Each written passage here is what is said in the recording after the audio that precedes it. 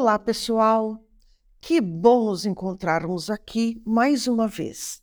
Seja muito bem-vindo ao podcast Redigir Fundamental. Eu sou Gislaine Buozzi, escritora e professora de redação. No episódio de hoje, vamos desenvolver uma reportagem e, antes de mais nada, não custa lembrar que notícia e reportagem, embora pertençam ao universo dos textos jornalísticos, são gêneros diferentes. A notícia cobre fatos de impacto social, fatos que acabaram de acontecer, como acidentes, terremotos, atentados, enchentes, assassinatos, roubos. Alguns aspectos devem ser observados para a redação da notícia. A novidade. O fato deve ser fresco. A proximidade. A notícia deve focalizar, preferencialmente, fatos da cidade ou da capital. Eventos distantes do público leitor podem tornar a notícia desinteressante. A extensão do texto. A notícia deve compor um lead jornalístico e ser rápida, objetiva. E, por último, a relevância. O fato deve ser importante ao público leitor. A reportagem ou matéria é uma narrativa mais longa do que a notícia. A reportagem cobre fatos não só recentes, como também passados, que tenham conexão direta com os fatos recentes. A reportagem é, então, o resultado de sondagens que vão de visitas a ambientes a levantamento de documentos. Ela traz, frequentemente, fotografias e depoimentos que marcam o caráter investigativo documental da boa reportagem. Assim como a notícia, a reportagem é veiculada na imprensa escrita, televisiva, radialista e até mesmo nas mídias digitais. É importante percebermos que a reportagem vai além da notícia, uma vez que a notícia se esgota em si mesma. A notícia muitas vezes antecede a reportagem. Isso acontece quando, passado o flagrante, o repórter percebe que tem diante de si um assunto a ser mais bem explorado. E para a escrita da reportagem? Vamos ao passo a passo? A reportagem contém manchete, linha fina e corpo do texto. A manchete é curta e fácil de entender. É preciso usar palavras-chave do texto para compor a manchete, que deve ter preferencialmente mais verbos de ação e substantivos do que palavras de outras classes gramaticais. A manchete é como se fosse o título do texto. A linha fina é um texto mais explicativo do que a manchete, geralmente um fragmento do próprio texto. A linha fina é como se fosse o subtítulo da matéria. O corpo do texto é a parte em que se expõem os detalhes, os desdobramentos do assunto.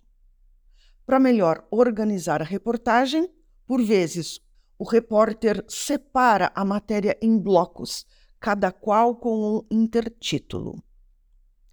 Para compor a reportagem, é preciso seguir um lead jornalístico e encontrar respostas para o que aconteceu, com quem aconteceu, onde, quando, por quê, para quê, como. E então, em seguida, são escritos os pormenores do fato. A reportagem, como dissemos, aborda fatos passados que tenham estreita conexão com os fatos presentes daquela matéria. Vamos à proposta de redação? Após mais de 20 anos, dois irmãos se reencontram. Essa manchete é o ponto de partida para a sua reportagem. E você quer conhecer minha reportagem? Então aqui está ela.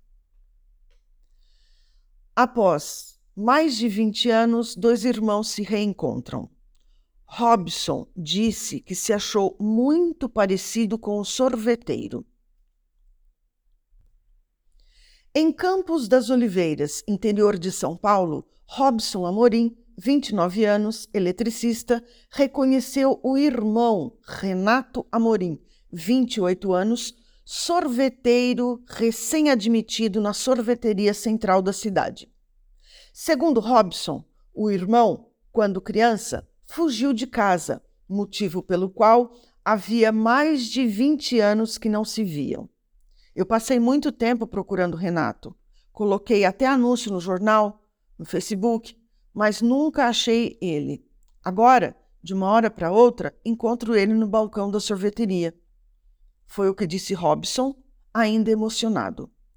Ele ainda lamentou o fato de a mãe ter falecido há 2 semanas. A mãe morreu chamando Renato. A família Amorim vivia em Porto do Sapucaí, Minas Gerais, quando, por conta da crise econômica de 1999, o pai, que era marceneiro, ficou desempregado e a família começou a passar dificuldades. A mãe era costureira. Além de Robson e Renato, havia uma menina de nome Rita, que hoje tem 26 anos e mora no exterior. À época, quando Renato fugiu, além da própria família, a comunidade escolar, a vizinhança e os policiais se dispuseram a procurar o menino, que contava apenas 4 anos, mas não o encontraram. A gente sempre acreditou que o Renato estivesse vivo. Deus é bom. Os repórteres entrevistaram Yuri Nunes, 61 anos, dono da sorveteria, e obtiveram a informação de que Renato chegou recentemente à cidade e que uma outra balconista pediu que Yuri o empregasse. Indagado, Renato Amorim disse que é casado, pai de 2 crianças. A esposa, segundo ele, está doente. A família está recolhida no abrigo da prefeitura. E então, gostou da minha reportagem? Também quero conhecer a sua, ok? E que tal escrevê-la agora? Vamos lá, desenvolva essa proposta de redação. Escrever é bom demais.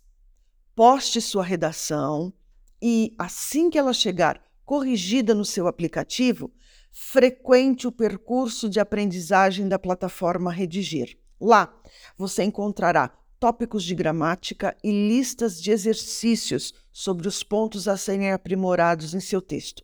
E, antes de nos despedirmos, convido você a assinar o podcast da plataforma Redigir no seu tocador de preferência. Essa redação que você acabou de ouvir está disponível no site. Então é isso, um abraço e até o próximo episódio.